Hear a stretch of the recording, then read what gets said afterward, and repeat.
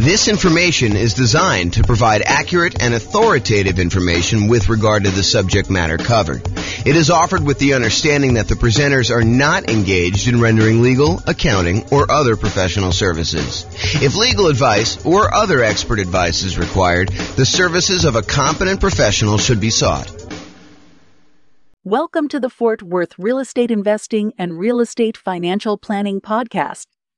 Learn all about investing in real estate in Fort Worth, Texas, with a combination of real estate financial planning and modeling with numbers specific to Fort Worth, plus syndicated, more generalized recordings of live and pre-recorded real estate investing classes, not all of them specific to Fort Worth.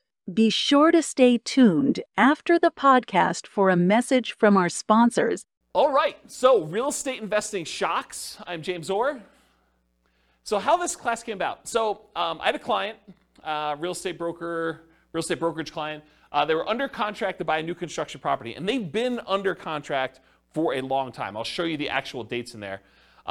Some new construction, and this was an example of that, had an exceptionally long period where you're waiting for the property to be built. So in this particular case, they went under contract, and the builder said, your property is going to be worked on and finished in whatever it was, 6 months from now or something like that. So they were too far out for them to reasonably pay a fee to lock their interest rates. Because when you lock interest rates more than a certain number of 60 days or something in advance, you're a lender, right? So 60 days in advance, then it's much more expensive to pay for that lock. And there's usually a premium on that interest rate. It's not like you get that best rate. If you lock it within 60 days, you get the best rate. If you lock it more than 60 days, there's usually a cost to it, or sometimes there's a cost to it, and usually the rate's a little bit worse. And so they were like, hey, it's 6 months out, rates are really low. Let's see if they'll go down. I mean, there's always that chance that they'll possibly go down because they've been going down for so long.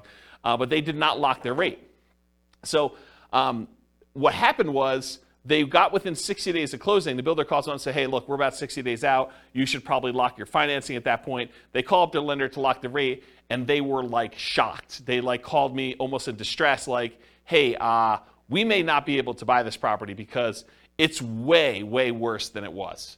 And so that's what we're going to look at. So this is historical interest rates and where they went under contract.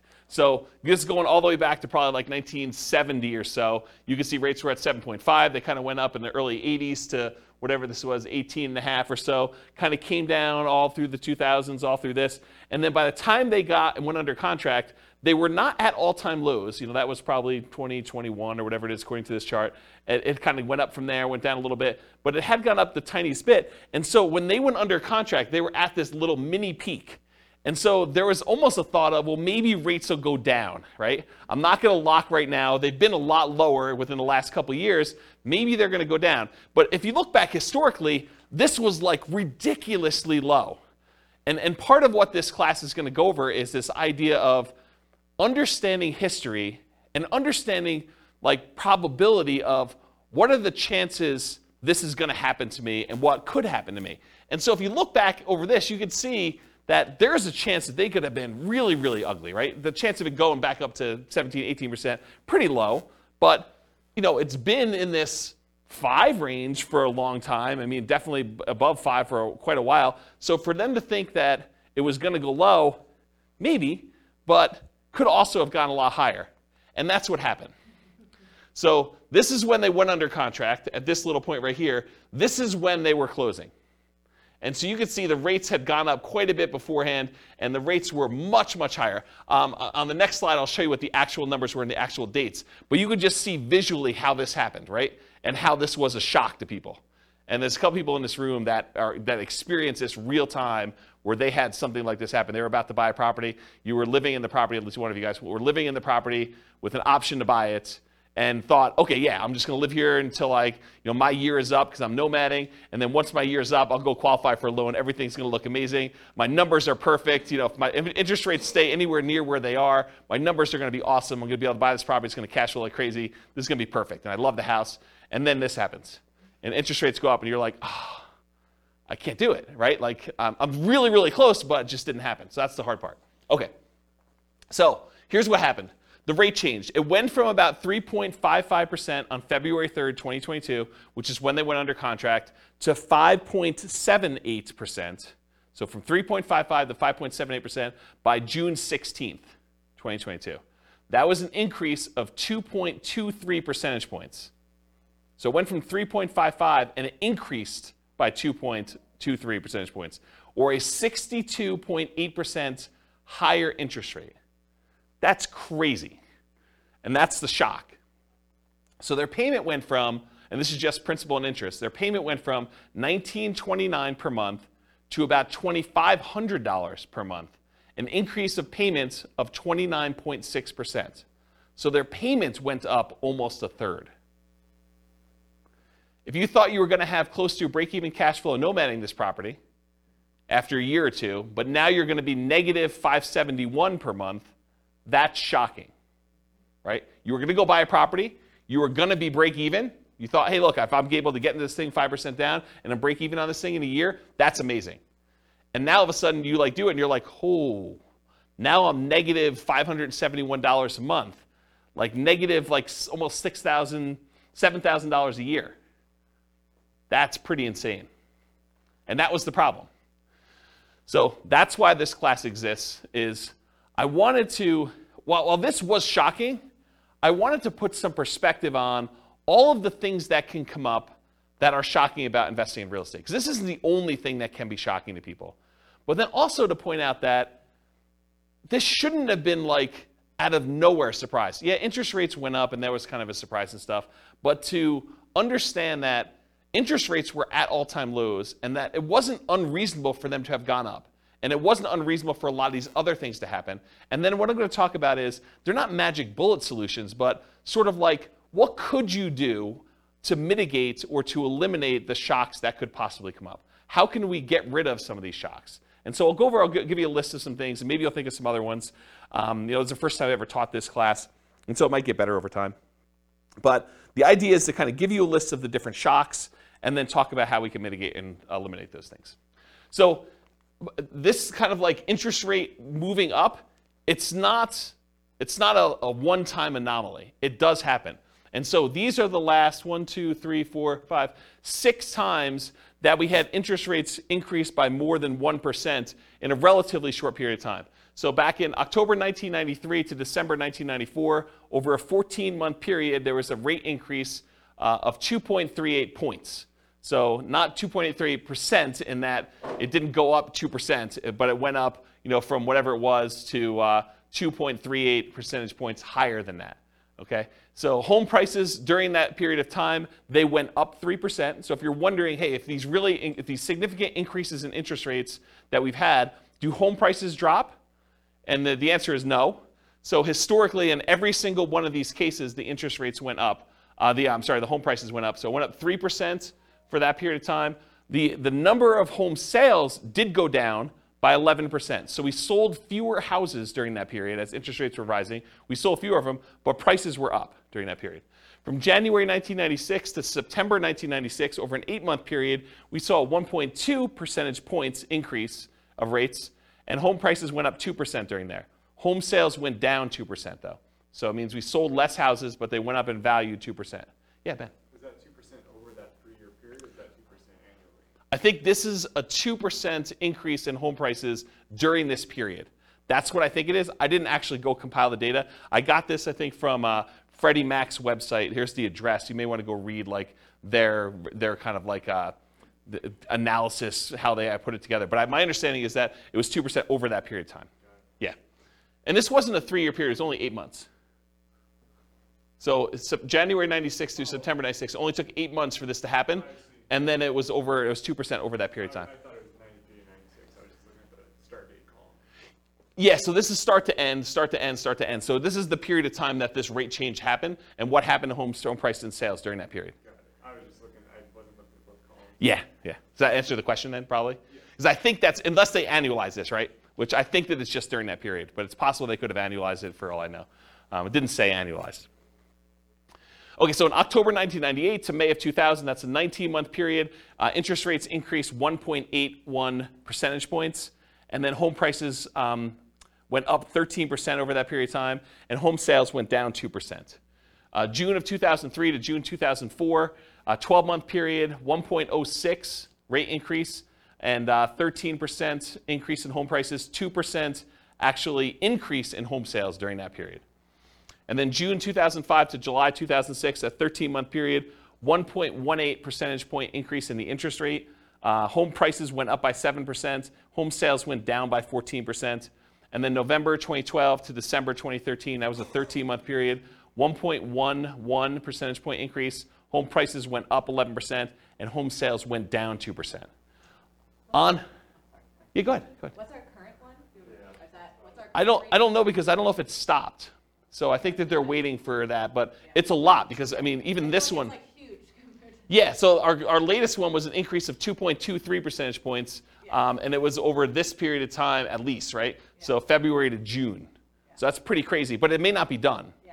And we need to stabilize. I'm not sure how they determine where it stops either, because it's sort of arbitrary, to a certain degree.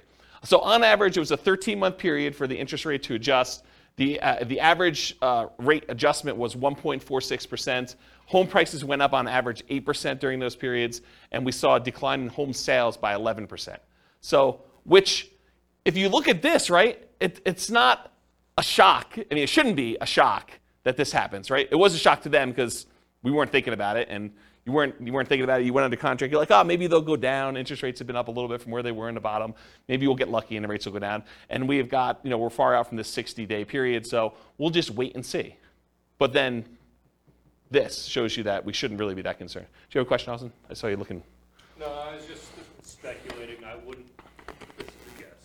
I wouldn't think it would be done currently because there's a potential still another hike coming. So until that, we know if that's going to change anything or not. I wouldn't think that this go around this year would be finalized yet. I wouldn't say finalized. I was just thinking like our current number is bigger than any number on that list. Yeah.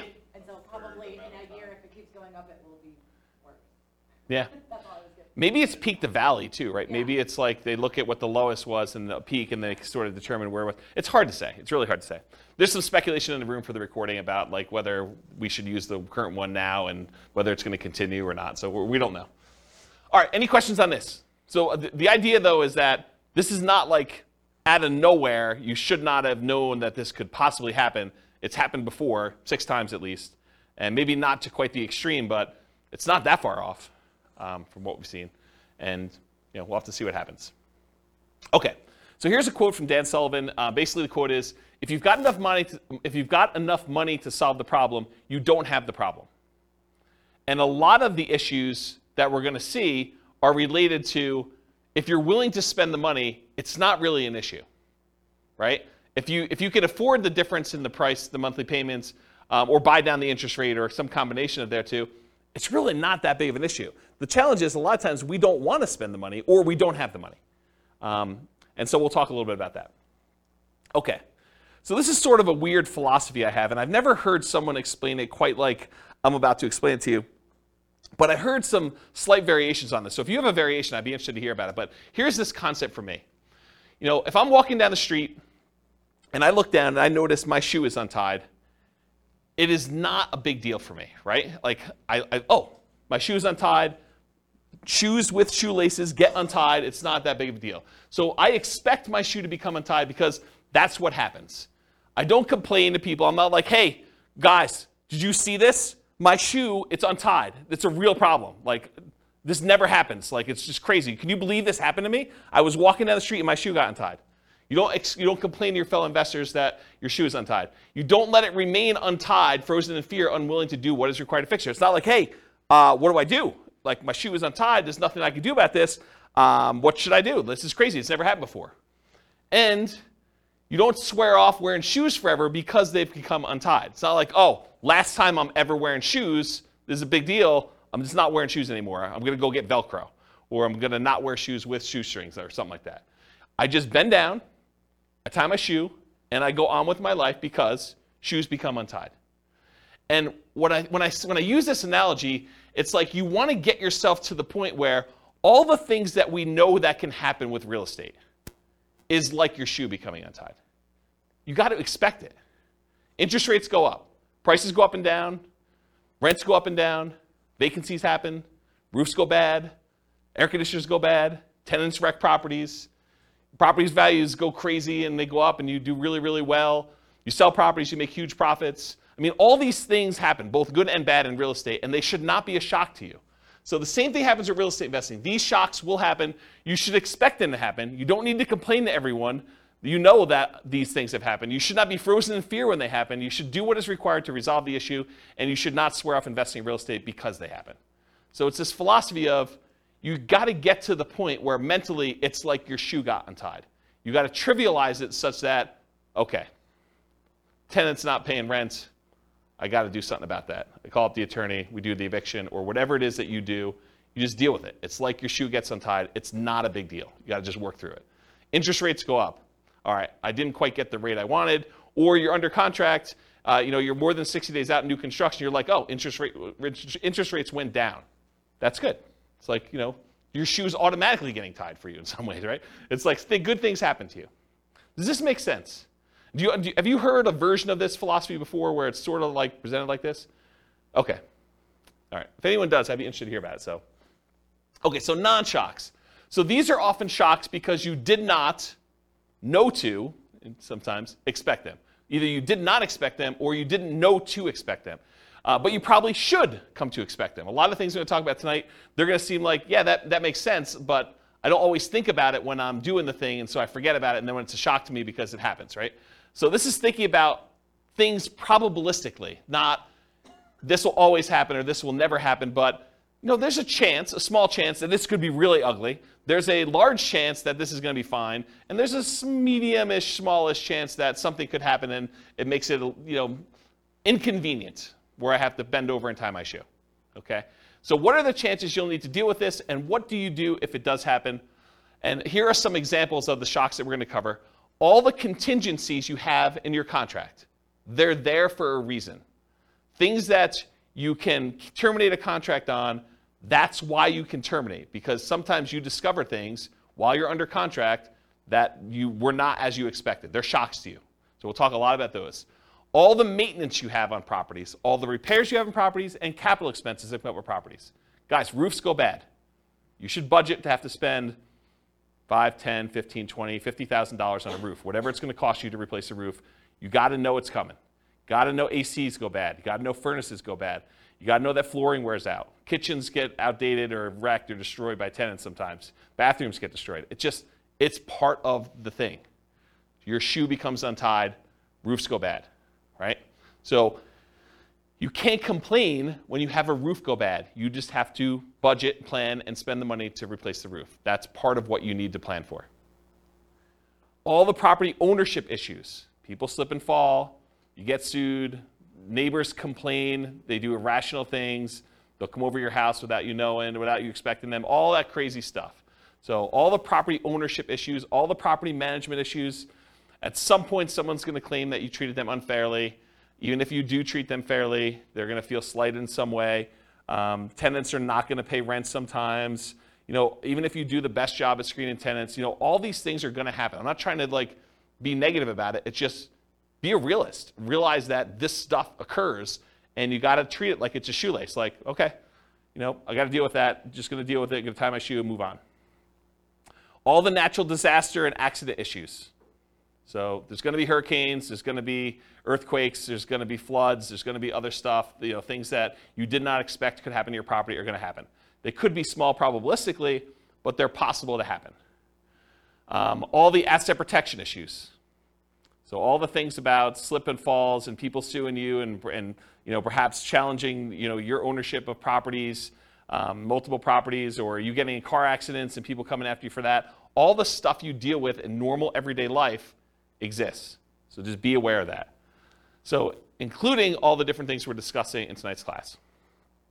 There are reverse shocks, as I've hinted at before. Sometimes shocks go in your favor. Home prices go up while you're under contract. Interest rates drop before you can lock in financing at a reasonable rate. The $10,000 roof repair you thought you were going to have to make when you're under contract to buy a property turns out to just be a minor patch job for $500 that buys you 5 more years.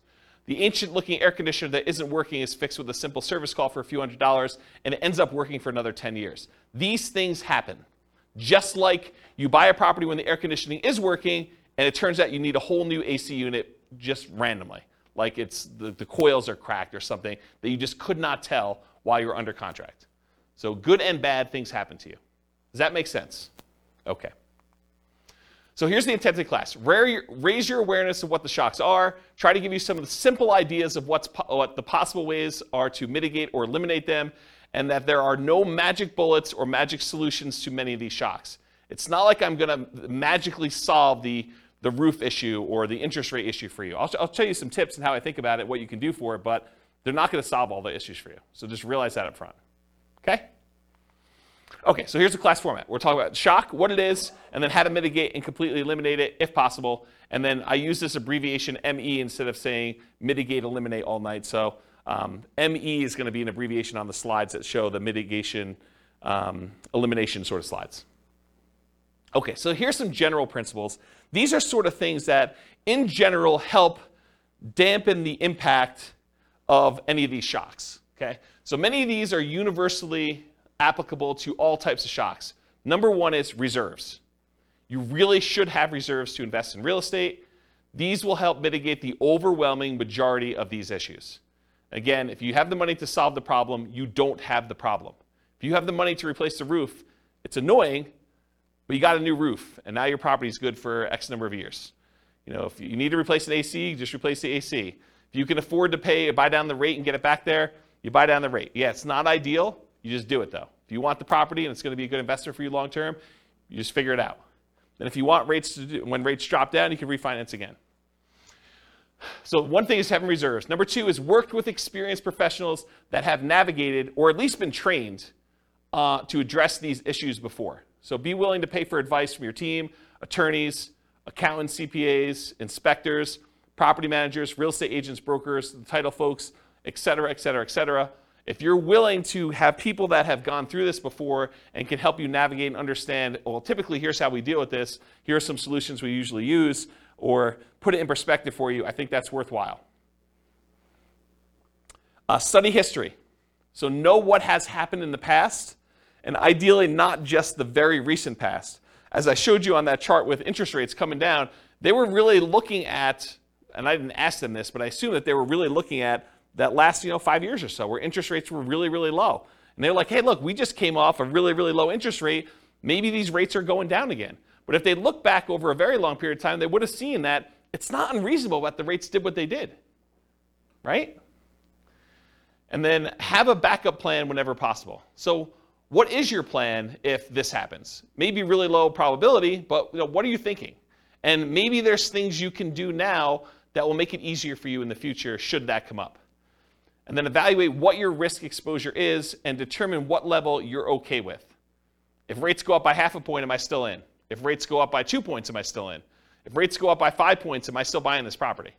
And just evaluate what makes sense for you. What are you willing to deal with? What are you not willing to deal with? And then patience. I think this is part of the manage your expectations sort of philosophy. It's like, what's reasonable for you? Like, what do you expect to happen? Do you expect every property that you go to buy that you will have no things come up on inspection, or that you'll never have a property go vacant, or you'll always be able to get the rent you estimated when you buy a property, or that rents always go up? You could always rent it for more than you rented it for the previous time. Managing your own expectations and knowing what it is. You don't hit home runs every at-bat. It's not like every time you do this, everything goes perfectly and you score. Do what is within your circle of control and let go of things outside your circle of control. They had no control over the interest rate. They did have control over whether they were willing to pay the premium to lock in that early. It seemed so expensive at the time to lock in whatever that was, 6 months ahead of time. But it was probably, in retrospect, not that they should have done this, but in retrospect, it probably was cheaper than what they ended up paying. That was within their control. And then remember this concept of expected value. If you've not heard this before, it's a pretty interesting phenomenon. It's kind of like a math way of thinking. If you have aces, you're playing poker, and you've got 2 cards down. If you've got aces and someone else has, 2-5 offsuit, you have the odds in your favor if you have aces and they have 2-5. And if you kind of played out an infinite number of hands, more times than not, the aces will win. And so you have an advantage. Your expected value, your expected chance of winning with the aces is much higher than someone who has a 2 and a 5 in their hand. However, can someone who has aces lose? Yes. Yes, they can. So the idea is that they can have the advantage. Everything could be going in their favor, but they could do everything right, but they can still not have things go their way and they could lose. What's crazy to think about sometimes, though, is the 2-5 offsuit can also do everything wrong and still win. Right? They could go and play the hand completely wrong, but the cards that they get dealt in the middle of the table end up being 3, 4, 5. And that's what's hard to understand. So you got to think to yourself, okay, the odds look really good if I do these things for me to win. Not saying I'm guaranteed to win, but they look really, really good. And you got to be careful because sometimes, like with the 2-5 offsuit, you do the wrong thing and you get rewarded. You locked in 6 months earlier and paid the premium, and that seemed like the wrong, it may have even seemed like you were doing the right thing at the time, and maybe that ended up not being the right thing. And you could still end up that being correct if you had interest rates go up by 2.65%, over that period of time too. Okay. Any questions on patience? Cool. So I'm going to go over some different groups, the stuff before you buy a property, the stuff when you're under contract, the stuff post-closing once you own a property, some things specific to selling, and some extras. I think there's only one extra that I've gotten here. So that's the groups we're going to do. So let's go over before you buy. And some of these, once I go over 1 or 2 of them, they're similar enough we're going to be like, okay, we already know that. All right, so you're out looking for a property to buy. You find an amazing one. You want to put in an offer, and maybe even do put in an offer, but you find out there are multiple offers. This could be a shock to you. If you've never been in a market where you have multiple offers on a property, or you've never bought a property before and realized that the really popular, very desirable properties sometimes get more than one person bidding on it, you may not be ready for this. Anyone who's kind of been buying a property in the last 2 years has been like, oh yeah, multiple offers here, we see 20 of them. But if you're brand new, you haven't seen that, could be a shock to you. If you are looking for the best of the best properties, why would it surprise you that other people also like that property and want it too? So it should not be a shock. So here's the mitigate or eliminate thing with multiple offers. If you are willing to compete, make strong offers that have the best chance of getting accepted. And I have a slide coming up from a class I did called the 10 tips to get offers accepted in hot markets. I'll kind of give you the 10 tips, but if you really want the 2-hour version of that, go watch that class. And then the next thing when you're doing multiple offers is work with a professional who understands multiple offers and can give you some tips for doing it. And again, you're not going to win every one of them. It's just impossible. If you have 20 offers on a property, which is an extreme case for really, really hot markets, 19 of them don't get it. And then know your market. Sometimes it makes sense to make a strong offer right away with short deadlines to avoid competing offers. You go see a property, you're like, okay, this one's really, really good. I definitely want this. I have a feeling it's going to get multiple offers on it. So I'm going to come in hot tonight, make an offer, tell them I need an answer by 9 a.m. tomorrow. And you come in really strong with your offer. It has to be so compelling that they're not willing to wait to see what other people are willing to do. And so that could be a strategy. Or sometimes it makes sense to wait, let all the other people show it, let them put in their offers, and then have your agent call the other agent and say, hey, what does my guy really wants it, what does my guy need to do in order to get this one accepted? What do they need to beat? And they can tell them, go ask your seller, because sometimes you're not supposed to give away that information without permission from your seller, but go ask your seller, say, look, if you want the best offer, I'm willing to come in and make it happen. You just need to tell me what that number is. And so there's an incentive for the seller to tell you what number it needs to beat. And it is impossible to always know which one of those options to go with. You can't know whether you should come in early or you can't know if you should wait, because there's maybe some agents or some sellers that are like, if it's a reasonable offer, I just want it, I want to get it done with. And sometimes it's like, I want what's happening at the end. Okay? Can't see? All right, cool. So 10 tips to get offers accepted in hot markets. So this is from a 2-hour class I did of the same title. And I'm just going to really quickly run through the list, but go watch this class if you want details. And we're sort of post-hot market as I teach this, but it could come back later, and then you definitely want to go review that class. So number 1, 10 tips, price. So improve on your price. Number 2, be willing to make up an appraisal gap. So if the property doesn't appraise, be willing to make up any difference or to completely waive that you need an appraisal at all. Number 3, use escalation clauses. So sometimes you'll want to say, I'll go $5,000 above the next highest offer. So you can actually use an escalation clause to increase your offer price to that. Number 4, call the seller's broker and find out what the seller wants in their offer to make sure you can match as many things as possible so that the seller gets what they want. Sometimes it's not always about price. A lot of times it's about price, but sometimes it's timing, or I really don't want to move the pool table, or I really don't want to do an FHA loan. As long as it's conventional, I'm fine. I've got concerns that it won't go FHA or VA or whatever it is. So you got to find out what the seller wants. You do that by calling the seller's broker. Have your lender call and verify and tell the seller's agent that you are qualified, you're going to close on the loan, that you're good to go. And make sure you have the best ideal loan for getting the job done. One that's going to be easy for that property to sell with. You can waive the inspection or do a limited inspection, or do no, or I guess waive it is doing no inspection at all, but you can do things with the inspection to make it more attractive. You can look at what's happening in the neighborhood to make sure you understand what you're going to need to do in order to get that offer accepted. If all the properties in the neighborhood are selling for 10% above asking price and you're coming in at list price, it's going to be hard for you to get that offer accepted. Earnest money. So you could increase how much earnest money you're putting up with a deal. I think that signals some strength. You could also make your earnest money non-refundable so that if you don't close for any reason, you don't get it back. That's a stronger offer than saying, I've got these contingencies, and if I can't get my loan or the inspection comes back weird or something else happens, then I'm going to get my earnest money back. That leaves the seller in a little bit less secure position. No conditional sale, so you do not need to sell your property before you buy this property. And then in some cases, especially when you're an investor and you're willing to buy more than one property, being willing to accept a backup position, because a certain percentage of the offers that do get accepted fall out.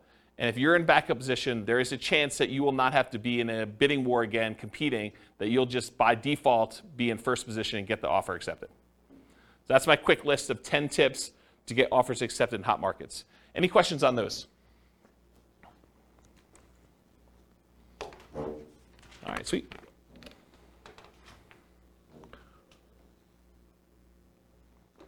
All right, cash offers. So you're making offers where you're getting loans to purchase the property, but you keep getting beat out by cash offers. For some people, this is a shock. They're like, hey, look, I'm offering $10,000, $20,000, $30,000 over asking price, or maybe you're just asking full price. Whatever it is, you're making really strong offers, but they're not accepting your offers. You're like, what do I need to do? I offered $30,000 above asking price, and you wait 30 days and you see the property close and it didn't sell for $30,000 above asking price, but you were getting a loan and the person that bought it paid cash. So you're seeing that you're being beaten out by cash offers. What do you do about that? That's a shock for some people, by the way. They're like, why is this happening? It's frustrating. So same stuff for getting offers accepted in hot markets. Do as much of that as you can. You might also evaluate whether you're willing to pay the cost to use a service that allows you to make cash offers.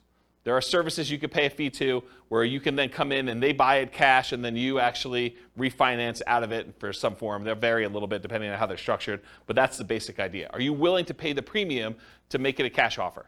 Then maybe you don't need to go $30,000 over. Maybe you just need to pay 2 points or 3 points on a cash offer deal. Okay? Any questions on this? All right, limited accessibility. So either you can't schedule a showing, something about the property, they're not letting people in until a certain day that you can't make, or they're not letting people in at all because of a certain situation going on with the property, or they have very limited time in the property when there. For example, we only are allowing 15-minute showings, one person at a time. This happened during COVID. 15-minute showings at a time. We can only have one person in the property at a time at all. And we're only doing showings between noon and 4 o'clock when someone's able to take the dog and they're not at work. And so there's a really limited time, and you only have 15 minutes in the property because there's like people booked directly behind you and everything is packed. And you can only see the property for 15 minutes. Sometimes it's hard to make a decision on a property in 15 minutes. Sometimes but sometimes it's tough. Or you must see it with other buyers, agents, tenants, or sellers present. There are other times you're looking at a property and the seller insists that they be there. Or the tenants are there because they will not allow you to be in their property without them being present, so you don't go look at their room that they're growing weed in or something like that. Or there are other buyers there. It's an open house, and that's the only time you can see the property, the only time they're showing the property. Or there are other agents there. Or, especially with multifamily properties, this happens quite a bit, you can't see all the units before making an offer. They'll tell you, you can see unit 1 and unit 7. Unit 1 is just like units 1 through 6. Unit 7 is just like units 7 through 15. Well, you only see 2 units. The other ones are in different condition. Some better, some worse. But you can only see 2 before you make an offer. So that can be problematic. But this can be the norm in some markets, right? It can be, especially in different market conditions where it's a really hot market, or maybe it's based on property type, or just that particular property is kind of a weird one. But that could be pretty typical for what you're expecting. But it could be a shock for some people. So see it as it is, but not worse than it is, Tony Robbins. So how do you deal with this issue? How do you mitigate it? How do you eliminate it? Keep your ability to fully inspect the property. And by inspect the property, I mean yourself and or any professionals you hire, inspectors, termite guys, radon, like all the different guys you want to come in and do tests as part of your offer. So don't give up your rights to do this testing if you're going to do that. But if you have to be competitive, sometimes you have to be willing to say, okay, well, I'm only going to do a limited inspection, even though I didn't get to see the whole thing originally. So you want to get a multifamily property bought in a really hot market. Sometimes you're like saying, well, I'm only going to do a light inspection. I'll just do a walkthrough of the other units, but we're good. I know what's going to be there. I've done enough of these. You got to be willing to kind of accept that risk if you need to do it. And then evaluate what your reasonable exposure is and what the probability is that will happen, and bake that into your offer. Say, look, I've seen enough of these at this point. There probably are some ones that need a full kitchen remodel, probably some that need a bathroom remodel. So I'm out at most, whatever it is, $15,000, $20,000, whatever number you put in for your remodels. And so that could possibly be the case. And I can't imagine every single one of them is going to be like that. So let's say half of them are. And so you could say, there's probably a X% chance that that's the case. So I'll go ahead and bake that into my offer. I know that I'm going to possibly have to come out of this. If it's better than that, great. If it's worse than that, yeah, I got a little worse of a deal. Okay? Any questions on limited accessibility? All right, not having all the information. So you're wanting to make a decision, whether you're going to make an offer or not, but you don't have all the information you need. Maybe you're missing HOA docs to be able to tell if you can use it as a rental, or that you could park your RV, or put a little ADU, additional accessory dwelling unit back there. Maybe you're missing solid rent comps. You're just unable to get rental comps for this particular property. You really want to call your property manager. They're not open until Monday. It's Friday night. You're looking at this property. You just can't get it to make a decision. Or maybe you're missing property financials. This happens all the time with multifamily properties. You want to get financials for the property. They're like, yeah, you'll get them when you go under contract, but we're still preparing them and I don't have them. And we already have 14 people looking at the property in the next 2 days. Got to make a decision. You're missing info on the condition of parts of the property you're unable to see. Snow is on the roof, tenants in one or more of the units. It's a hoarder house. You can't see past all the boxes and garbage. There's times when you will not have the information you need in order to make a decision. So how do you deal with, how do you mitigate or eliminate this lack of information? It's rare that you'll have all the information you need up front, especially with multifamily properties. You need to move forward to get more information, like going under contract, but keeping key contingencies. So if you're like, look, I really want to see the financials, well, make your offer, subject to you getting these financials and being able to terminate the contract if you can't get them. And again, you got to weigh this. If you ask for so many contingencies, it may make your offer weak and you may not get it to begin with. So you got to balance this act of, hey, look, I'm making an offer. I'm not demanding that I have the financials, but I really want to see them. But I'm moving forward regardless of what they are. And then you make your decision based on that. And sometimes doing things like what I just suggested of moving forward, but getting the information later comes at a cost. Paying for an inspection, paying for an appraisal, paying for professional opinion or advice on a property that you may ultimately not end up buying. That's part of the buying process. You're going to pay some of those costs, and sometimes you're not going to end up buying the property. And sometimes you buy with incomplete or sometimes inaccurate information. So sometimes you buy a property and you never get the information from the seller. You're guessing. It's incomplete history. Or sometimes they give you information and it's wrong. They tell you, yeah, the HOA allows RV parking here. and you come to find out that that was not correct. Or Airbnbs. That's another good example. All right, so try to evaluate what risk you're likely to have and what risk you might have and decide if you're willing to take that or not. In some cases, you might be risking the cost of inspections, the cost of appraisals, and or your earnest money. Most contracts are going to be written as what we call earnest money contracts, which means if you don't perform, you and the seller agree, if you don't perform buying the property, that you and the seller agree that they get to keep your earnest money as liquidated damages for you not being able to perform. So if you put up $5,000 as earnest money, and for some reason you're unable or unwilling to perform and buy that property, they keep the $5,000, and that's what their reward is for you not performing. However, there are some versions of the contract where you could check a box or you could write it differently, and it becomes specific performance, which means you and the seller agree that if you don't buy the property, they will sue you and force you to buy the property or force you to pay damages. And it's not just $5,000. Okay? So the risk is if you have a specific performance contract and you don't perform, then you could have a lot more responsibility or obligations to the seller than whatever you put up as earnest money. So from a seller's perspective, if you offer them a contract that's specific performance, that may encourage them that you're really serious and that you're willing to perform, but it comes at a pretty significant risk to you. So depending on how it's written, it may be more than just the cost of the inspection or the appraisal and your earnest money if things really go south and you have to terminate or give up on the purchasing of the property. It may be that you're forced to buy it, and then you got to deal with whatever issues that made you not want to buy it to begin with, and then maybe you sell it or maybe you keep it. Okay? Any questions on this lack of information? And that does apply to like more than just this. Like if you're trying to terminate a contract and it's specific performance or earnest money, it's not limited to this one idea. It's just in general. I just finally got to it. Does that make sense, everybody? Okay, cool. Is this helpful for folks? Okay. All right, so we covered all the stuff for before you're under contract. Let's talk about being under contract. Changing interest rates. That's what started this class, especially with long closing windows like new construction. It could also be you choose not to lock for some reason. You know, you end up with a 60-day closing because that's more convenient to the seller. And so you say, that's great. And you're like, hey, look, we got an election coming up. I think rates are going to drop after this election. And so I'm going to not lock. Because once I lock in, that's it. So you're like, I'm going to wait. All right, let's see how that goes. Maybe you're not sure of the lender you're going to use. You know, that may be a reason why you're not going to lock. You're calling to say, hey, look, I got calls out to 4 different lenders.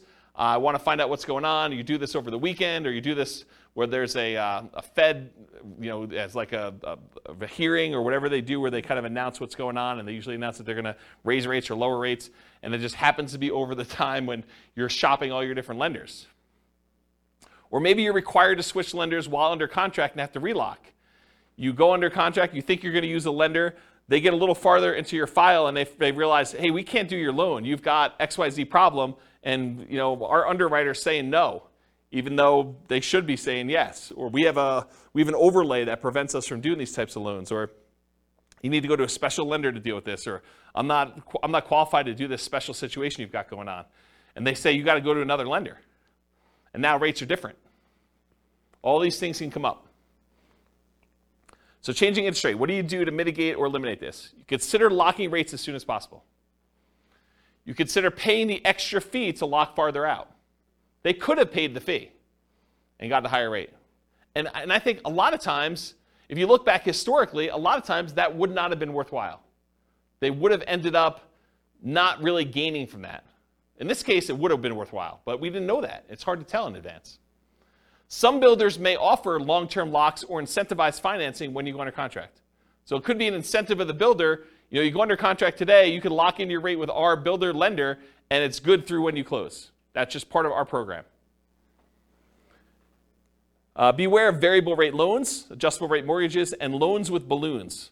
So adjustable rate mortgages are mortgages where the interest rate can change. A lot of times they're fixed for 2 years or 5 years or whatever it is. And then after that, they can adjust. Sometimes they adjust once and they're fixed for another 5 years. Sometimes they adjust every month. Sometimes they adjust every 6 months. Sometimes they adjust every year. Depends on which version of the adjustable rate mortgage you have. And then loans with balloons. A balloon on a loan means you're going to pay on a loan for 10 years or 20 years. And at the end of the balloon period, then the entire balance of the loan is then due. So you might be paying as if it's a 30-year loan, but it has a 10-year balloon. So the payments look like you're going to pay off the loan in 30 years, but by the time you get to year 10, they're like, okay, you now owe $300,000 of this $400,000 loan. We want the full $300,000 in full on year 10. And then you got to either refinance or pay the $300,000 and get out of there. And not every lender will automatically refinance your loan. Sometimes you may have to change loans. Sometimes the interest rates change significantly between that 10-year point and the other 10-year point. So it could be a real problem for you to get out of there at that point. So anytime you take on a variable rate loan or a loan with a balloon, this opts you in to additional potential shocks in the future. If you get a 30-year fixed rate loan or a 15-year fixed rate loan where the entire loan is paid off, it's amortized over that period, 15 years or 30 years or 20 years or 40 years, whatever it is for you. Most common is 30. But if you get a fully amortizing loan, you opt out of this additional risk. You have the option to refinance if you want to, but you are not obligated to have that additional interest rate risk then. Because it's going to be paid off by the time that period is over for you, whether that's 30 years or 15 years. Does that make sense? Okay. Ideally, when you go under contract with these, keep the financing contingency in. So don't negotiate away your ability to cancel the contract based on your financing. But a lot of times in order to get offers accepted in really hot markets, we were saying, we'll waive that. I'm definitely getting this property and I'm buying it. And something I don't have in my written down here, but it just occurred to me, sometimes with new construction, we will pay a whole bunch of money that is non-refundable upfront in upgrades that if we cancel for any reason, including the interest rates change or financing changes, we're out that money. So sometimes you'll go and you'll be like, okay, here's the base house, but I want AC. I want you to put in a backyard fence. I want you to upgrade the flooring from the normal, really crappy vinyl to something a little bit nicer because I'm going to be living there for a while first. And I want you to put in a refrigerator and everything else. So we'll be like, okay, great. We're totally willing to do that. It'll cost you this amount of money.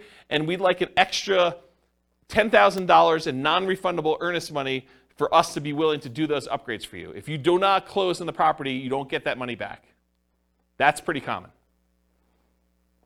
Okay? So realize if you cancel now because interest rates went up, then you're out that additional money. So it could be a lot more than just regular earnest money. So getting back to this point, ideally keep your financing contingency in your contract so that if this does happen, then you're minimizing how much you spent up to that point to be able to get out of it if you decide you do not want to move forward. Another point here, if you could not lock now, and now if you could not lock and now you can't make the numbers work, you may need to terminate. So if for some reason you were unable or unwilling to lock, and now later on the rates don't work for you, you may need to terminate or try to renegotiate if applicable. So you've been under contract for a while. Maybe the market's softened a lot where the builder's having some struggles getting things under contract. It's possible they may come in and say, look, we really want you to continue buying this property. What if we gave you $5,000 to buy down your rate to help out? It's not going to buy it down to what it was, but maybe it helps you a little bit.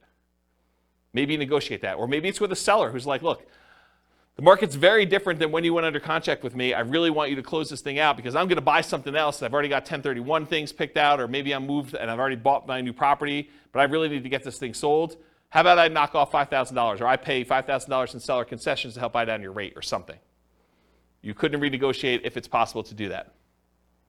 Of course, if you do cancel for some reason, you might be at the cost of any inspections you did, any appraisal money you spent to that point to get the appraisal done, any earnest money if you're outside of your ability to cancel without getting your earnest money back, and maybe some other out-of-pocket costs.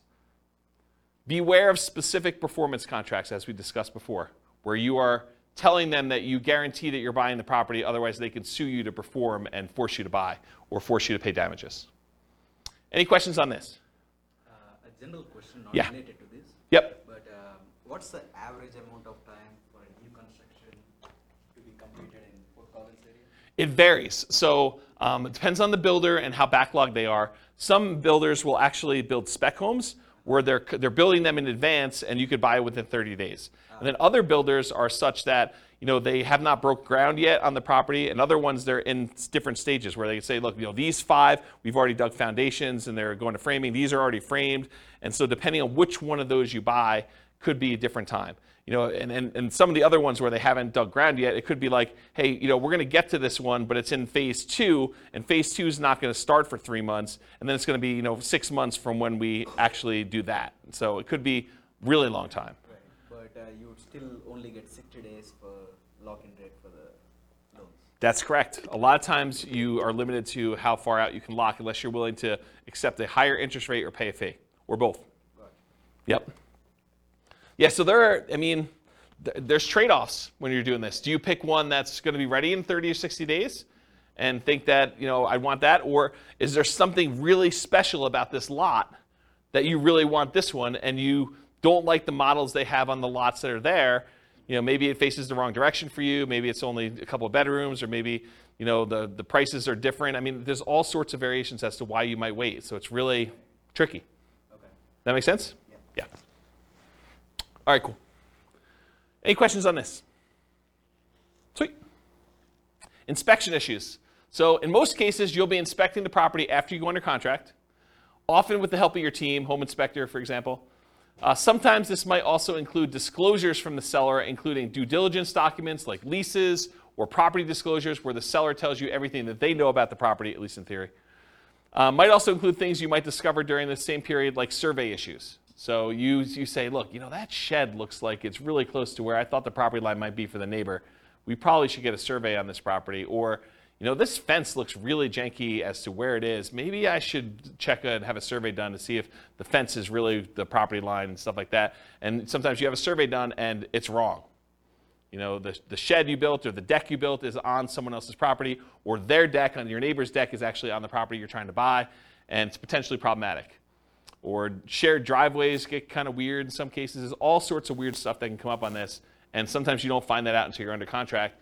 And a lot of times you've already paid your inspection fee at that point, because you've inspected the inside of the house, and you paid the survey guy in order to come out there and do this, and you paid for your appraisal, even if the appraisal wasn't done yet, because you kind of prepaid it with the lender in order to get a jump start on it, because there was a shortage of appraisers, and you wanted to make sure you got your spot in line. And so now you're out, inspection, survey, and appraisal, for a property that you may be terminating on or that you got to negotiate on. So that could be a shock to you. You just got to realize that up front.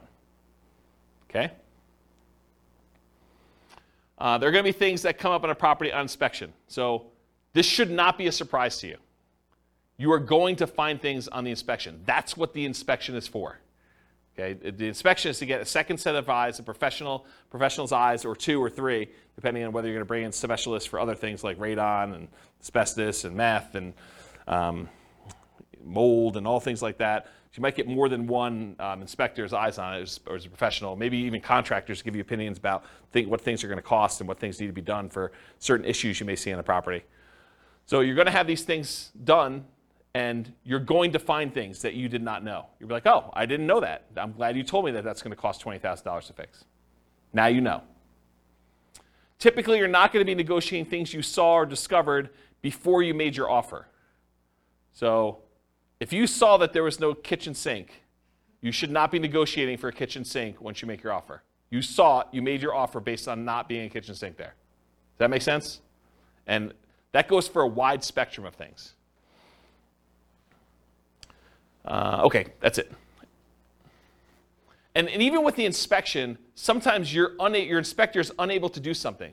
Like it snows around here, and sometimes the roof is covered with snow. Your inspector cannot inspect the roof when it's got covered with snow. So if you're buying a property and you have a really limited inspection window, unless you extend out the ability to inspect it for snow later or something like that, or sometimes it's under snow for 30 days, not as much around here, it's highly unusual. But if that's the case, that's problematic. You may be buying a property that you've never seen the roof for. Okay, so how do we mitigate or eliminate these? Reasonable expectations. If you're buying a 20-year-old property and the roof's never been replaced, you or your team should realize it's going to need a new roof soon. Just makes sense. So for you to be surprised by that or shocked by that's problematic. Keep your ability to terminate and negotiate in a contract. Might be out of the cost of an inspection, maybe an appraisal in some cases, maybe your earnest money depending on how you structure it. But you want to make sure that you have what you need to be able to negotiate these things if things come up. If it's not something acceptable to you, even if the seller could or would address it, then with the advice of your team, terminate. So make sure you understand what the repercussions are. But if you're like, hey, look, even if they did move the shed. There's something weird about that. I don't want to be involved in it anymore, or whatever. If they could fix something that you had an issue with, then you have to make that decision. And then negotiate legitimate shocks, not just trivial things. So realize that up front. Any questions on inspection? Cool. Can't qualify for a loan. So you're about to buy a property, you're getting a loan. Ideally, you got pre-qualified with a lender, a quality lender, before going under contract. Ideally, more qualified than them just telling you, but you telling them, hey, I make this much money, I have these debts. They say, it sounds like you can qualify for about a $500,000 house. That's not the level of qualification I'm talking about. I want them to pull your stuff. I want them to put you through the system. I want them to tell you that, provided you can get me this, this, and this, then you're qualified. And you say, I can definitely get you this, this, and this, and you're very confident you can do that. That's the level I'm talking about. Maybe even more if you're able to. While under contract, you discover you no longer qualify for the loan. So something happens that prevents you from getting the property. And it could be any number of things. Credit change, something happens to you where, a medical bill you thought you paid pops up and all of a sudden it's not done. You're like, this is problematic. It's going to take me a little time to get this fixed out and work through it. Or maybe I don't have the money to pay the bill anymore, or whatever. Your income changes. Maybe you get, what's the opposite of promoted? Demoted. You get demoted and you get put in a lower position job or something like that. Or you have to change jobs. Unfortunately, while you're under contract, you have a loss of job or something like that. If you have a significant injury or an accident that prevents you from working, if you get divorced while you're under contract to buy a property, or you have a death of a spouse, these types of things can happen, and they could change your situation and prevent you from getting the loan. So if you can't qualify for the loan, how do we mitigate or eliminate that? Prevention. Work with quality lenders up front that can qualify you ideally before going on a contract. You don't want just some fly-by-night lender telling you, yeah, you probably can qualify for about this, and then you find out later you cannot. But even then, occasionally something unexpected will come up. So especially for things that may be more likely for you, for example, job loss when you know your company has been downsizing, what's the backup plan if that should happen? So know in advance, hey, if for some reason I do get downsized, I'm terminating. Or we're going to have mom and dad co-sign, or whatever your backup plan is for you. Or at a minimum, what's the cost to me if this happens, and am I okay with that? What's it going to cost me in inspections and appraisals? And there are some cases, it's very rare, where a lender will eat the appraisal if for some reason you don't qualify for the loan. It's pretty uncommon, but in some cases they do. I know of one credit union around here that does.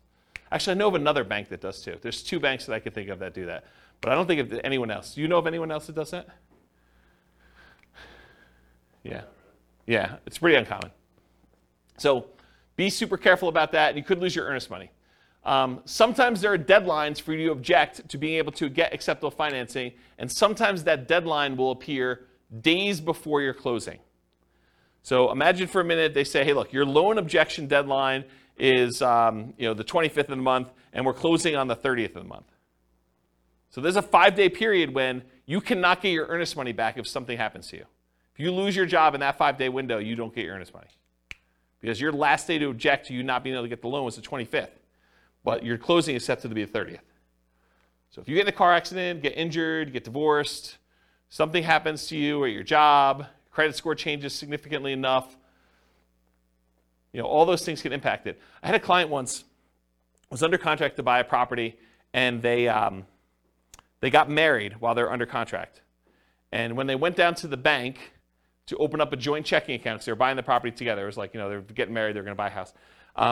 Went down to the bank to open up a joint checking account, and the banker, very innocently, and to help them, I'm sure, said, would you like overdraft protection on your checking account?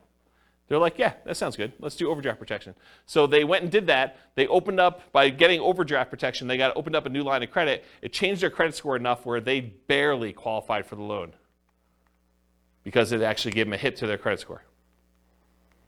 So be super careful. Talked about that. All right, cool. So what happens if you can't get insurance on a property? Sometimes you can't get insurance at all. You go to buy a property and you realize this is uninsurable, not able to get insurance at all. More commonly, you might not be able to get reasonably priced insurance for the property. You'll call down to insurance and they'll be like, hey, so this is a weird property and it's got ABC going on with it.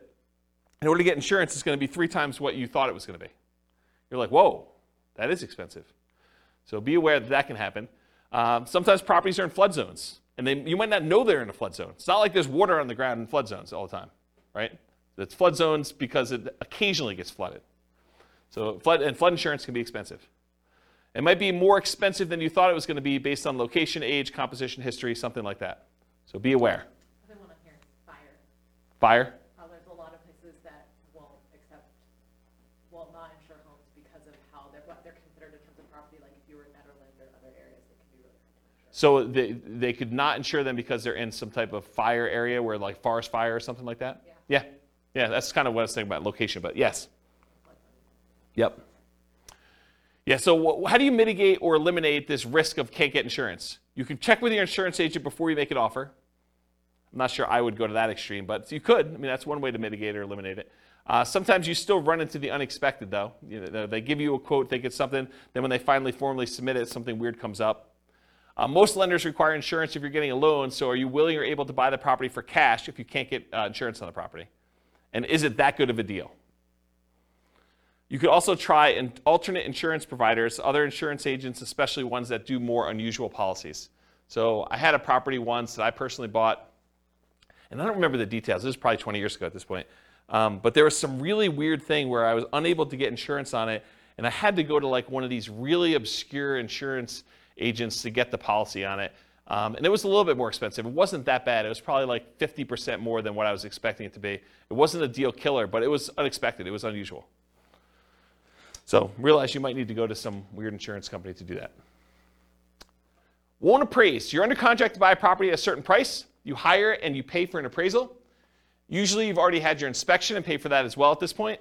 You might also have committed to other expenses, like paying for a moving truck and or storage units because you're getting ready to move. Maybe you close with a buyer who is purchasing your property that you were living in, and now you're living in a hotel with friends waiting for this house to close, and you get to the end and it doesn't appraise. So the property is not appraised for what you're under contract to buy it for. What do? You could negotiate with the seller to try to come to terms with an acceptable price for both of you.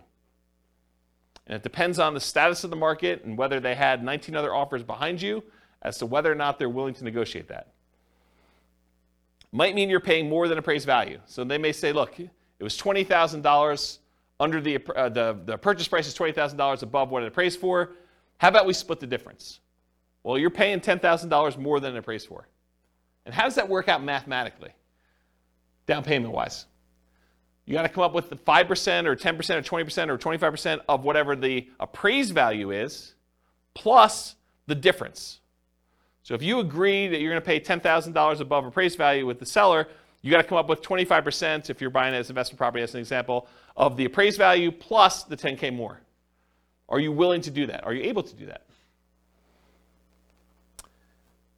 And if you can still terminate based on appraisal, you might be able to get your earnest money back. If you're like, hey, look, I don't want to buy this property because it appraised for $30,000 less than what we're under contract for, so I think I want to cancel.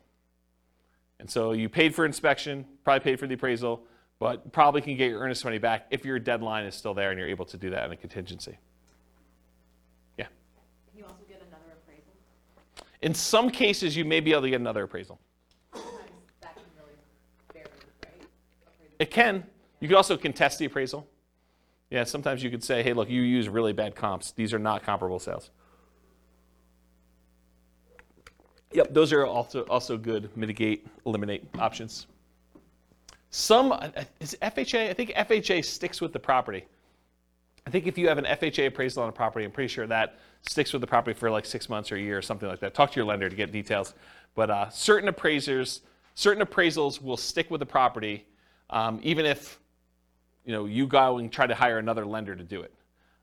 With conventional financing, I'm pretty sure they do not, as of right now, and this could change. Lending policies change all the time. Okay, title or HOA issues. So you're under contract to buy a property. You negotiated to have the right to review the title work with your attorney and the HOA documents. While you're reviewing the title work and the HOA documents, you discover something unacceptable in the title documents or HOA documents that prevent you from doing what you want to do with the property. For example, having an RV or being able to do short-term rentals or being able to have rentals at all or something like that.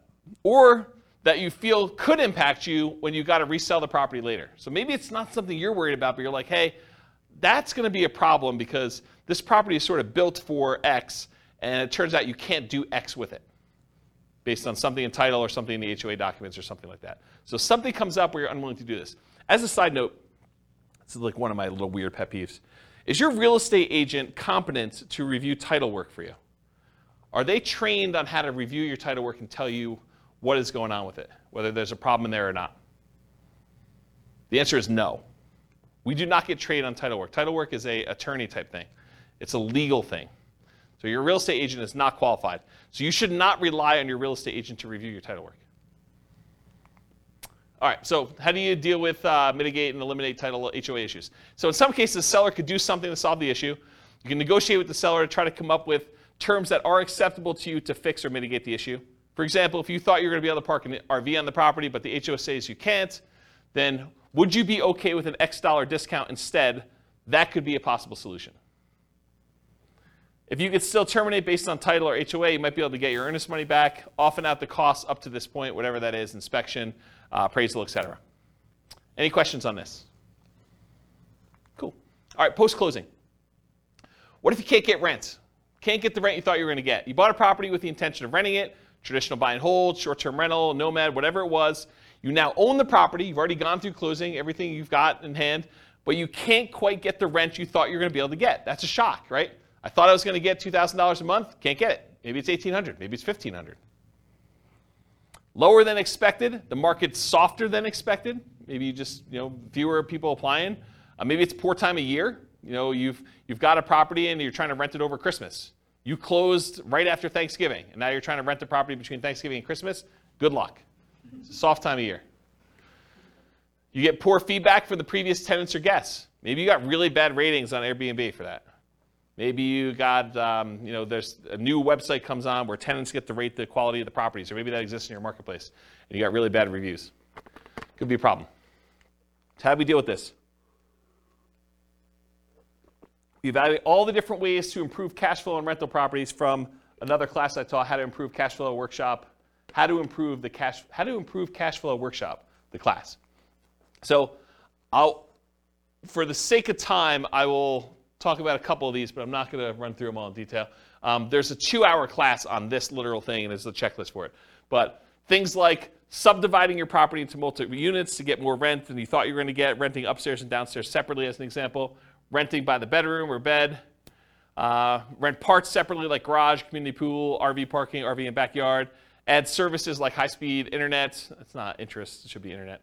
Offer the property to a tenant buyer on lease option, lease purchase, or agreement for deed to increase income, reduce maintenance, charging pet rent, charging fence rent or carpet rent. They want new carpet, you charge them extra rent in order to pay for that, or extra rent for something else the tenant desires that you install.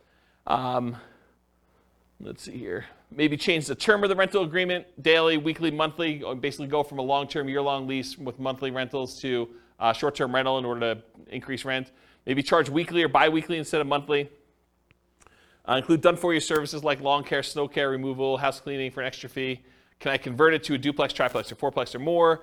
Can I rent out the property furnished to get more rent? Can I start marketing earlier and start a higher, more aggressive price to test prices? So all these different things. There's a couple slides on this. So go watch that 2-hour class. I'll put a link to it in the show notes. But there's a lot of stuff you could do in order to increase rents on that. All right, next one, undisclosed issues. You find out about undisclosed issues after closing. So you buy the property, you close, you're all excited, you walk with your keys, you go pull your car into the driveway when you get there, and the neighbor comes over and is like, hey, I am so glad you bought that meth house. We were really concerned it was going to be another drug dealer coming in. I'm so glad you guys bought that. And you're like, what are you talking about? This was a meth house? Oh my gosh, I didn't know that it was a meth house. That's a real problem. So you find out about something undisclosed after your closing. The seller may or may not have actually known. Maybe the seller didn't know it was a meth house. Maybe they were an absentee landlord and they were just oblivious, and they thought the calls from the police were just solicitations for raising money for the police fund, when they were really calling to say, hey, you got people serving meth or dealing meth out of your property. The inspector may have missed the issue. So it's possible, the inspector did their best, but they couldn't see it or didn't know to look or just overlooked it or was just hiding or something like that. Or maybe you may have assumed it was a small issue when it turned out to be a more expensive issue. So, you thought this was going to be a $500 fix because you've had that issue in the past before and it didn't cost that much.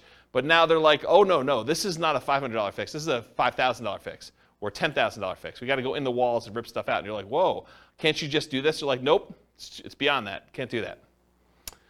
So some common ones might be repairs or unable to use it the way you intended.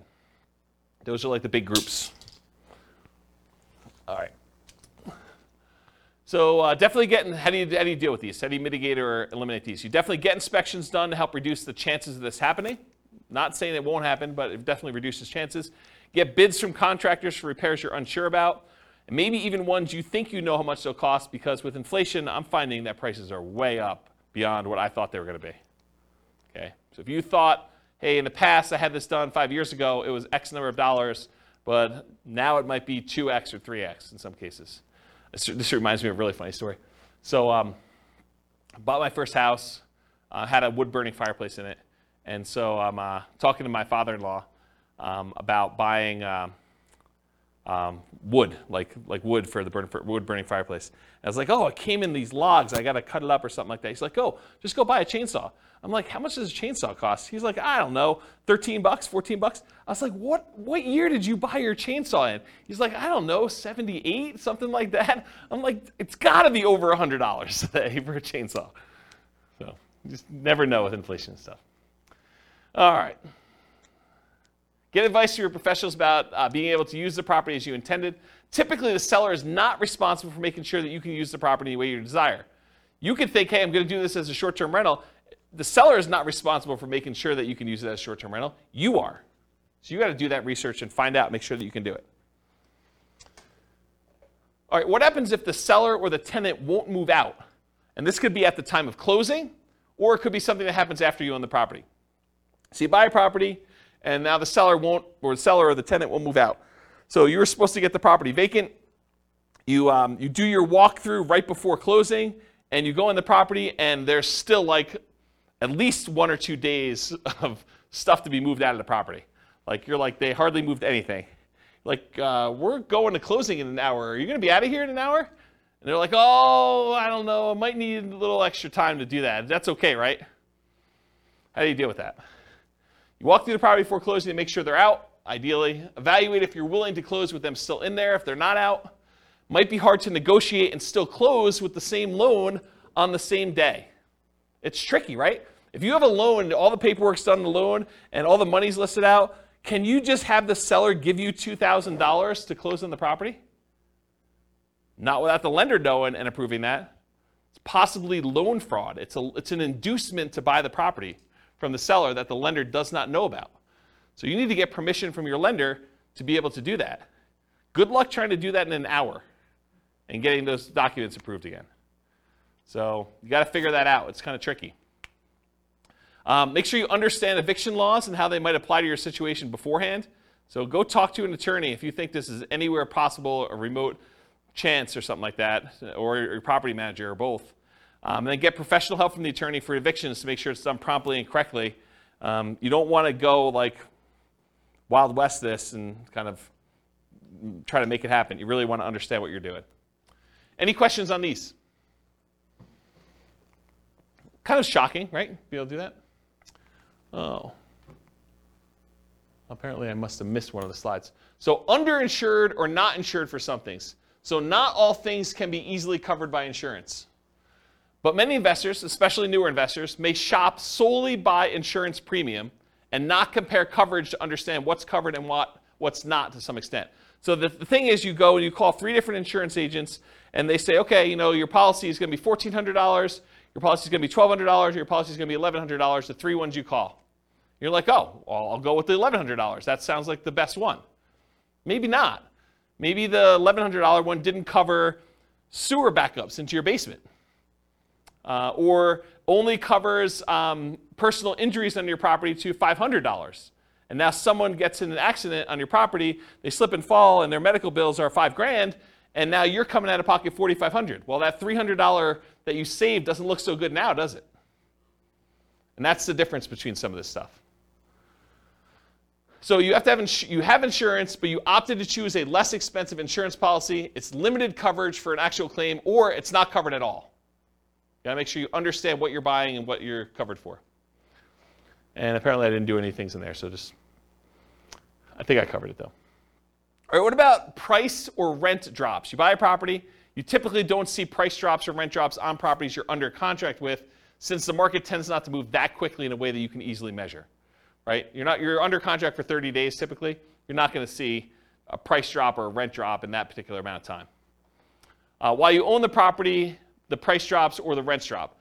So change your strategy to one that has longer term perspective. Convert a fix and flip to a long-term rental as an example.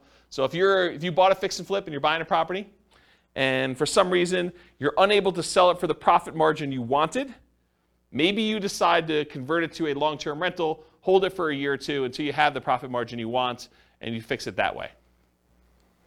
Okay.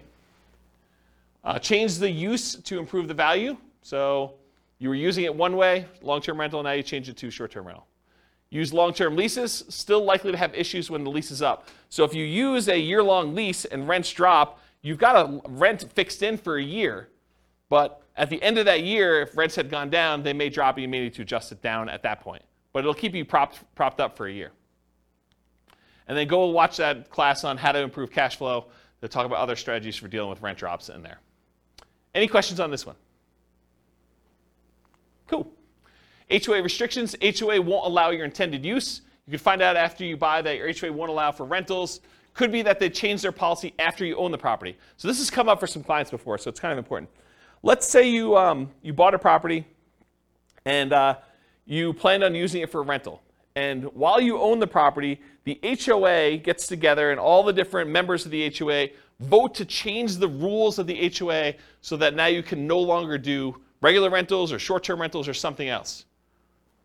That's potentially problematic. And in some cases, they may have to grandfather you in if you were already using it that way, but maybe they don't. You should definitely know the rules around you for what that could be. So read through your HOA docs is how you mitigate or eliminate it. Read through the HOA docs carefully before buying, often done while you're under contract. It may also be done prior to making an offer, but it's often not practical. Most of the time, they're not giving you HOA docs to read before you go under contract. Most of the time, it's done afterward. You may not have access to them until you're under contract, and you may need to act quickly on in-demand properties just to get your offer accepted. Get the help from your attorney interpreting them if you're concerned. Your real estate agent is not reading all these HOA docs, so you should be reading them and getting the help of an attorney if you need help interpreting them. We're not trained on that. It's not like we get training on interpreting HOA covenants. What about loan call due? Oh, this is an interesting one. I put some slides I've never put in a presentation before here, so this will be interesting for you guys. Loan call due. So you decide you want to buy a property, like buying it subject to, or maybe even on a lease option, as you'll see here in a second, or you move it into a LLC after you buy it for asset protection reasons. You know, things like that, where you're like, you don't think it's a big deal, but now the lender's like, wait a minute, you now triggered this due on sale or due on transfer clause. What happens if the loan gets called due? Oh, that's pretty interesting. So let's take a look. How do you mitigate or eliminate this? You understand and get advice on the Garn-St. Germain Depository Institution Acts of 1982, which discusses loans being called due. Talk to an attorney about it before doing these types of creative deals and asset protection strategies. And I want to be 100% clear. I'm specifically talking about buying properties creatively, where the seller leaves their loan in place and you take ownership of the property. Buying the property subject to the existing financing, or where the seller has a loan existing in place and you agree with the seller to wrap the financing where they get part of the payment and then part of the underlying loan is paid. Or, and this is the part where you really need to pay attention, or you own a property, you got the loan, and you decide to move the property into an LLC. Okay? So have a backup plan, be able to pay off the property, refinance, or bring it in to partner or refinance. So that's one of the things to do. Now I'm going to talk to you about the Garn-St. Germain Depository Institution Act of 1982. There's a link on here with this on here, but since you guys are not going to go read it, I'm going to explain it to you, okay? Because I want you to understand what this covers and what this doesn't. So this is 12 U.S. Code 1701 J3, preemption of due on sale prohibitions. This is all about due on sale clauses. Definitions. For the purposes of Section 1, the term due on sale clause means a contract provision which authorizes the lender at its option, they can do it or not do it, to declare due and payable sums secured by the lender's security instrument if all or any part of the property or any interest therein securing the real property loan is sold or transferred without the lender's prior written consent. So if you actually sell or transfer in the property without the lender's written consent, this is what this applies to. The term lender means a person or government agency making a real property loan, or any assignee or transferee in whole or in part of such a person or agency. The term real property loan means a loan, mortgage, advance, or credit sale secured by a lien on the real property, the stock allocated to a dwelling unit in a cooperative housing corporation or a residential manufactured home, whether real or personal property, and the term, the residential manufactured home, means a manufactured home is defined in section blah, blah, blah, which is used as a residence. The term state means a whole bunch of other stuff. I'm going to ignore that line. All right, so let's get into this. The loan contract and terms governing execution or enforcement of due on sale options and rights and remedies of lenders and borrowers, assumptions of loan rates, section 1, notwithstanding any provision in the constitutional laws of any state or the contrary, a lender may, subject to subsection C, enter into or enforce a contract containing a due on sale with respect to a real property loan. So they can enforce this. Except as otherwise provided in subsection D, the exercise by the lender of its option pursuant to such a clause shall be exclusively governed by the terms of the loan contract. So basically the terms of this are in the document itself, and all rights and remedies of the lender and borrower shall be fixed and governed by the contract. So it's in the paperwork you sign at closing. In the exercise of its option under a due on sale clause, a lender is encouraged to permit an assumption of real property loan at the existing contract rate or at a rate which is at or below the average between the contract and market rates, and nothing in this section shall be interpreted to prohibit such assumption. So basically what they're saying is, hey, if you're taking a property over subject to, the lender is encouraged, according to the law, to permit you to assume the loan at a rate that is at or lower than what it is. Okay? They don't have to, though, but they're encouraged to. All right. There's a bunch of stuff in here. I'm going to see where I want to start reading. I'm going to skip some stuff. But, so it talks about the dates that these come into play, basically any stuff before 1982, which is no longer really relevant. So I'm going to skip that part. It says respective properties originated in national banks or credit unions. That's what it applies to. Does not apply to, it does apply when they have successors or transferees. So here's something interesting. So does not apply pursuant to subsection. A lender may require any successor or transferee of the borrower to meet customary credit standards applied to loans. So they may require you to have a credit report and apply to the loan. And the lender may declare the loan due and payable pursuant to the terms of the contract upon the transfer to a successor or transferee of the borrower who fails to meet such customary credit standards. So if you don't qualify for the loan to assume it, the lender could say, then all of it's due. That's their solution. A lender may not exercise its option pursuant to a due on sale clause in the case of transfer of real property, which is subject to this subsection where the transfer occurred prior to that date. I probably didn't need to read that one. Okay, that's good. Here we go, though. This is where it gets really crazy. Okay, here's where the exceptions are. Exemption of specified transfers or dispositions. Have you guys ever heard this concept? Like, if you're going to go buy a property subject to, or you're going to move something to an LLC, as long as you kind of do it into a trust, everything's good to go, right? We're going to see about that. All right, so the lender may not exercise its option pursuant to the due on sale clause upon 1, the creation of a lien or other encumbrance subordinate to the lender's security instrument, which does not relate to a transfer of rights of the other occupancy of the property. So if you get another loan on the property, you get a second mortgage, does not trigger a due on sale. 2, the creation of a purchase money security instrument for household appliances. You get a loan to buy household appliances, does not trigger due on sale. A transfer by device, descent, or operation of law on the death of a joint tenant or tenant by its entirety. Someone dies, they transfer ownership of the property, that's exempt. The granting of a leasehold interest of 3 years or less. If you rent the property for 3 years or less, that does not trigger the due on sale clause. However, I'm going to continue reading. Not containing an option to purchase. If you do a lease with an option, that triggers the due on sale clause. Says it right here. If you do a lease option, it triggers the due on sale clause. A transfer to a relative resulting from the death of a borrower. So you die, you want to give it to your kids, that's cool. Doesn't trigger the due on sale. Transfer where the spouse or children of the borrower become an owner of the property. That does not trigger the due on sale clause. A transfer resulting from a decree of a dissolution of marriage, legal separation agreement, or from an incidental property settlement agreement by which the spouse of the borrower becomes an owner of the property. You get divorced, one owner owns it, or something related to that, doesn't trigger it. A transfer into an inter vivos trust. This is the one we were talking about, right? A transfer into an inter vivos trust in which the borrower is and remains a beneficiary, and which does not relate to a transfer of rights of occupancy in the property. So yes, if you transfer into a trust where the seller still is the beneficiary of the trust, that does not trigger the due on transfer clause. But what does? You transfer into a trust, and then that trust's beneficiary is someone other than the original seller, the original owner of the property, that does trigger it.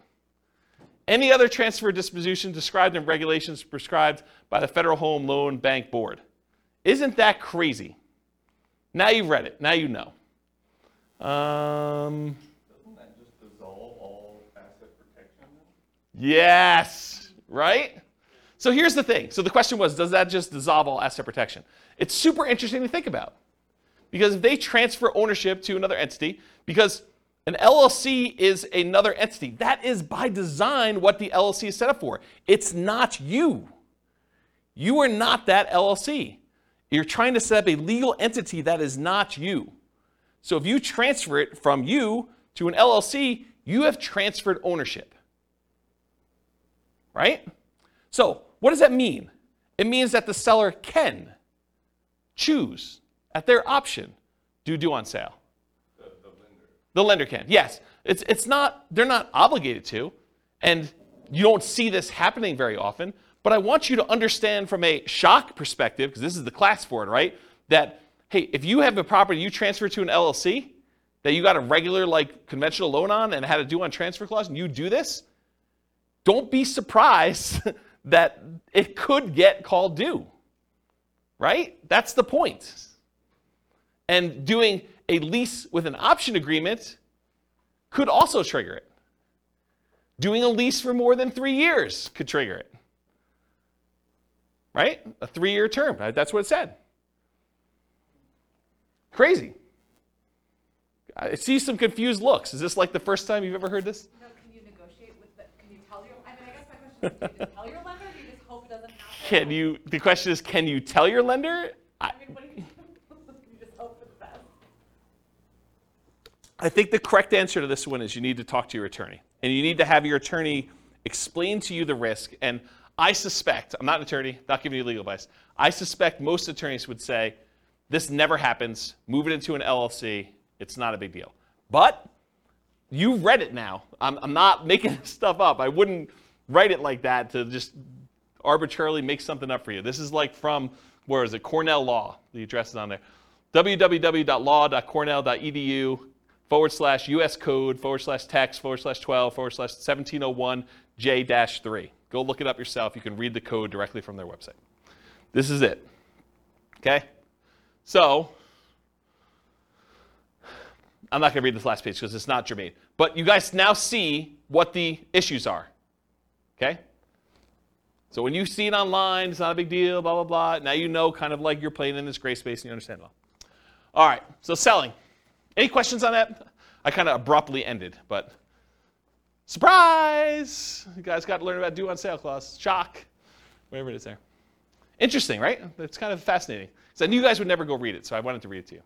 It's this gray area of, do I really read you a code, like law code in a class? And you guys are like, ah. But then there's some really interesting things that you have to like, you wait for it. It's like, okay, the build-up's there, but where is he going with this craziness? Well, this is where I was going. Okay, so selling. What if you're selling and you get no offers? That's a shock for a lot of people, especially when you're used to getting 20 offers. You're trying to sell your property, you're marketing it or hired a professional market for you, and you're not getting offers on it. So How do you mitigate or eliminate that? Increase your marketing, improve the desirability of your property, and I define that as change the price, improve the price in some form or another, improve the condition of the property, make it more desirable for them to want to buy it, or improve the terms or financing available for the property. Those are really the 3 levers you can pull, right? You can increase exposure, get more people looking at it, and hopefully you find the one that wants to buy it. You can change the price to attract more people to it. You can change the quality of the property itself, or you could change the terms upon which you're selling it, or the financing is another way of saying that. So you could bribe them to get better financing. If they couldn't afford the $2,000 a month P&I payment, you could pay $5,000 to buy down their interest rate. Now it's $1,900. Now it looks more attractive. That type of idea. Any questions on this? Buyer backs out. You're trying to sell a property. You got a buyer on the hook. They're under contract to buy the property with you. What happens if they don't go through with it? You're marketing property for sale, find a buyer, buyer backs out. So mitigate or eliminate this. Realize that your negotiating power diminishes significantly once you go under contract, and it shifts largely to the buyer with their contingencies. Your strongest negotiating position is before you accept an offer. So try to negotiate as much as you can before that point. You lose a ton of power once the buyer goes under contract and they have all their normal contingencies in the contract. Then the power shifts to them. And that's especially true in markets where the contract is written very pro-buyer, like Colorado, as an example. In some markets and market conditions, a property falling out of contract can stigmatize a property for some future buyers. They say to you, what was wrong that this buyer fell out? Why is the property back on the market? What's going on with it? And so you have a stigmatized property.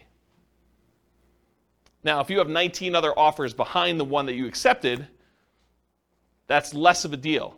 But if it's a soft market, it's a much bigger deal. Make sure buyers are qualified and able to perform before going under contract. Do as much of your checking before you accept. Call their lender. Verify that they can actually get their loan. Verify that they're a strong buyer.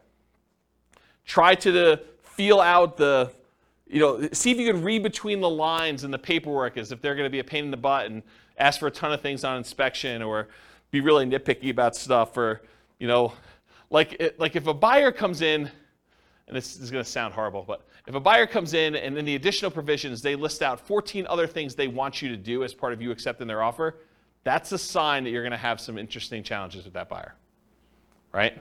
You just know that's not normal. You're not usually seeing that. Seller to sweep the garden of the extra leaves before I take possession. Okay, you're sort of telegraphing, I'm a troublesome buyer. I've got some demands. And in some markets, you may still choose to accept that offer because you don't have anyone else. But got to realize that going in. All right, any questions on this? All right, conditional transaction chains.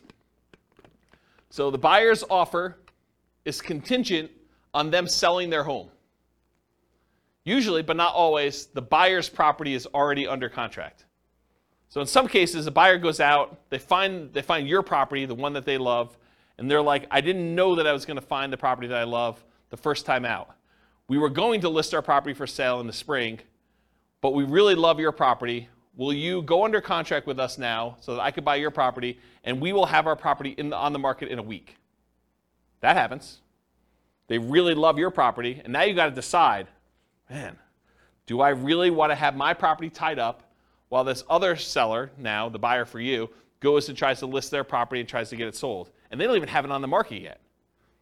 Well, now you're like, well, what price are you going to put it on the market, and what's it worth? Is this thing going to sit on the market for 6 months while my property's tied up? I really want mine sold. So you got to make some of those decisions.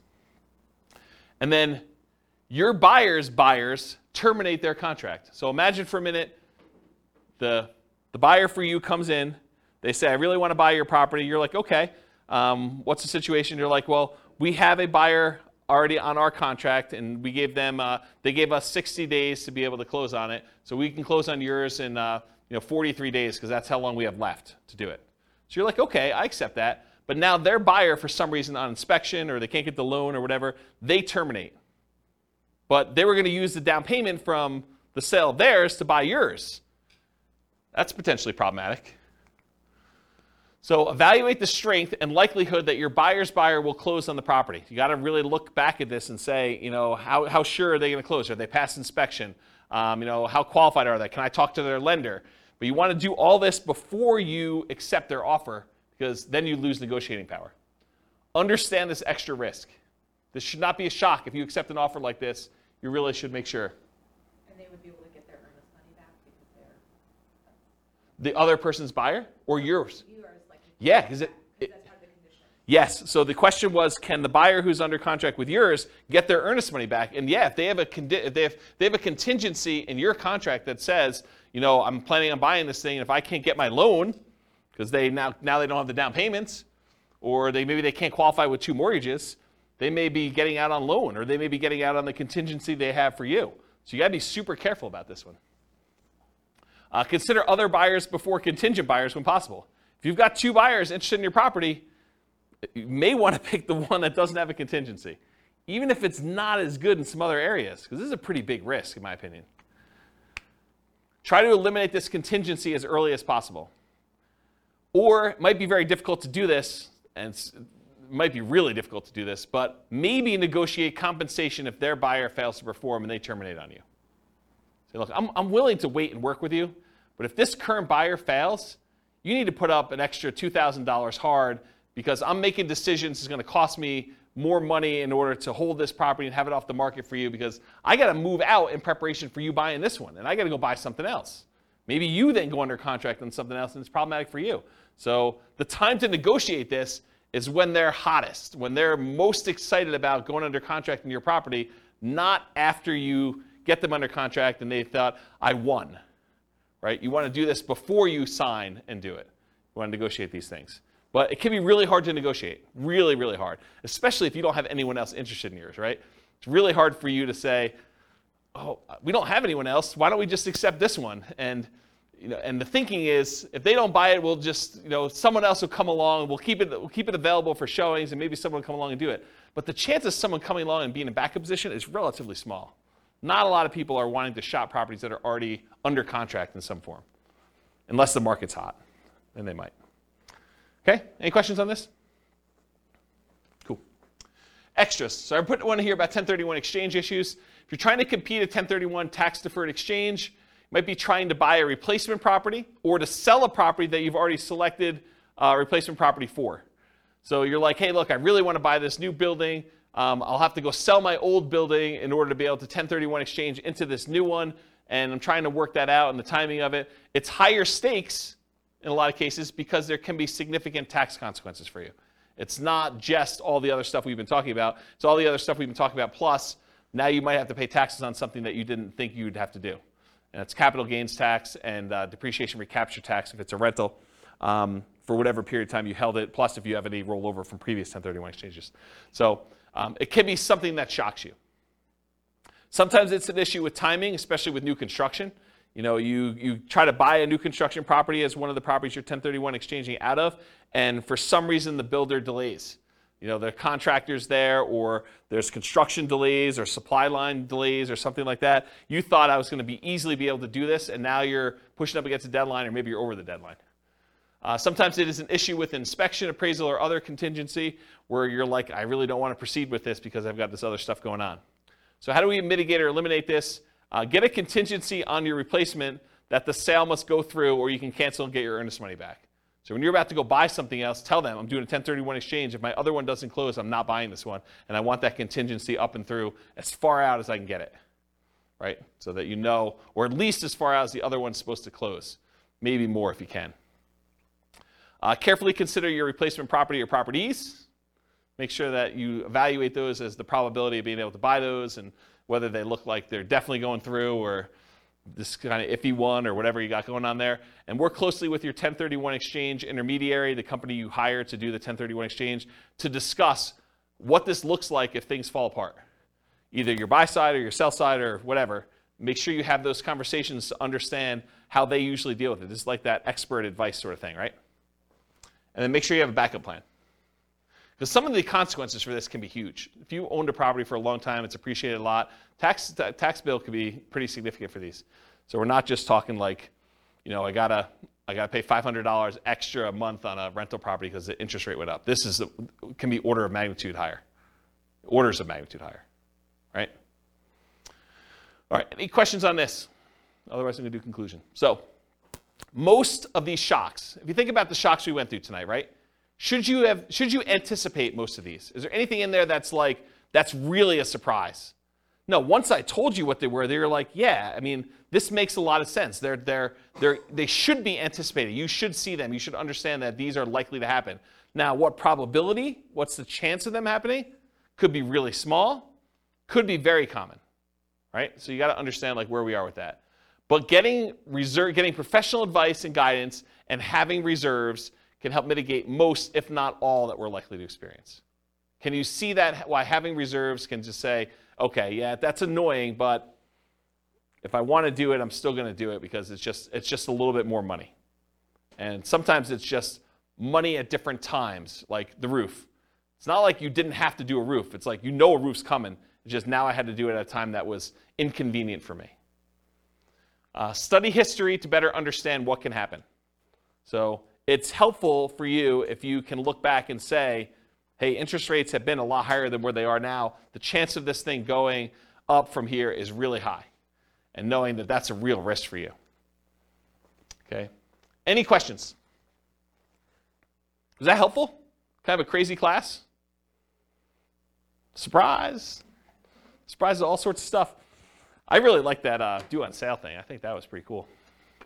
No one goes and reads. They just say, on the internet, they say if you do a trust.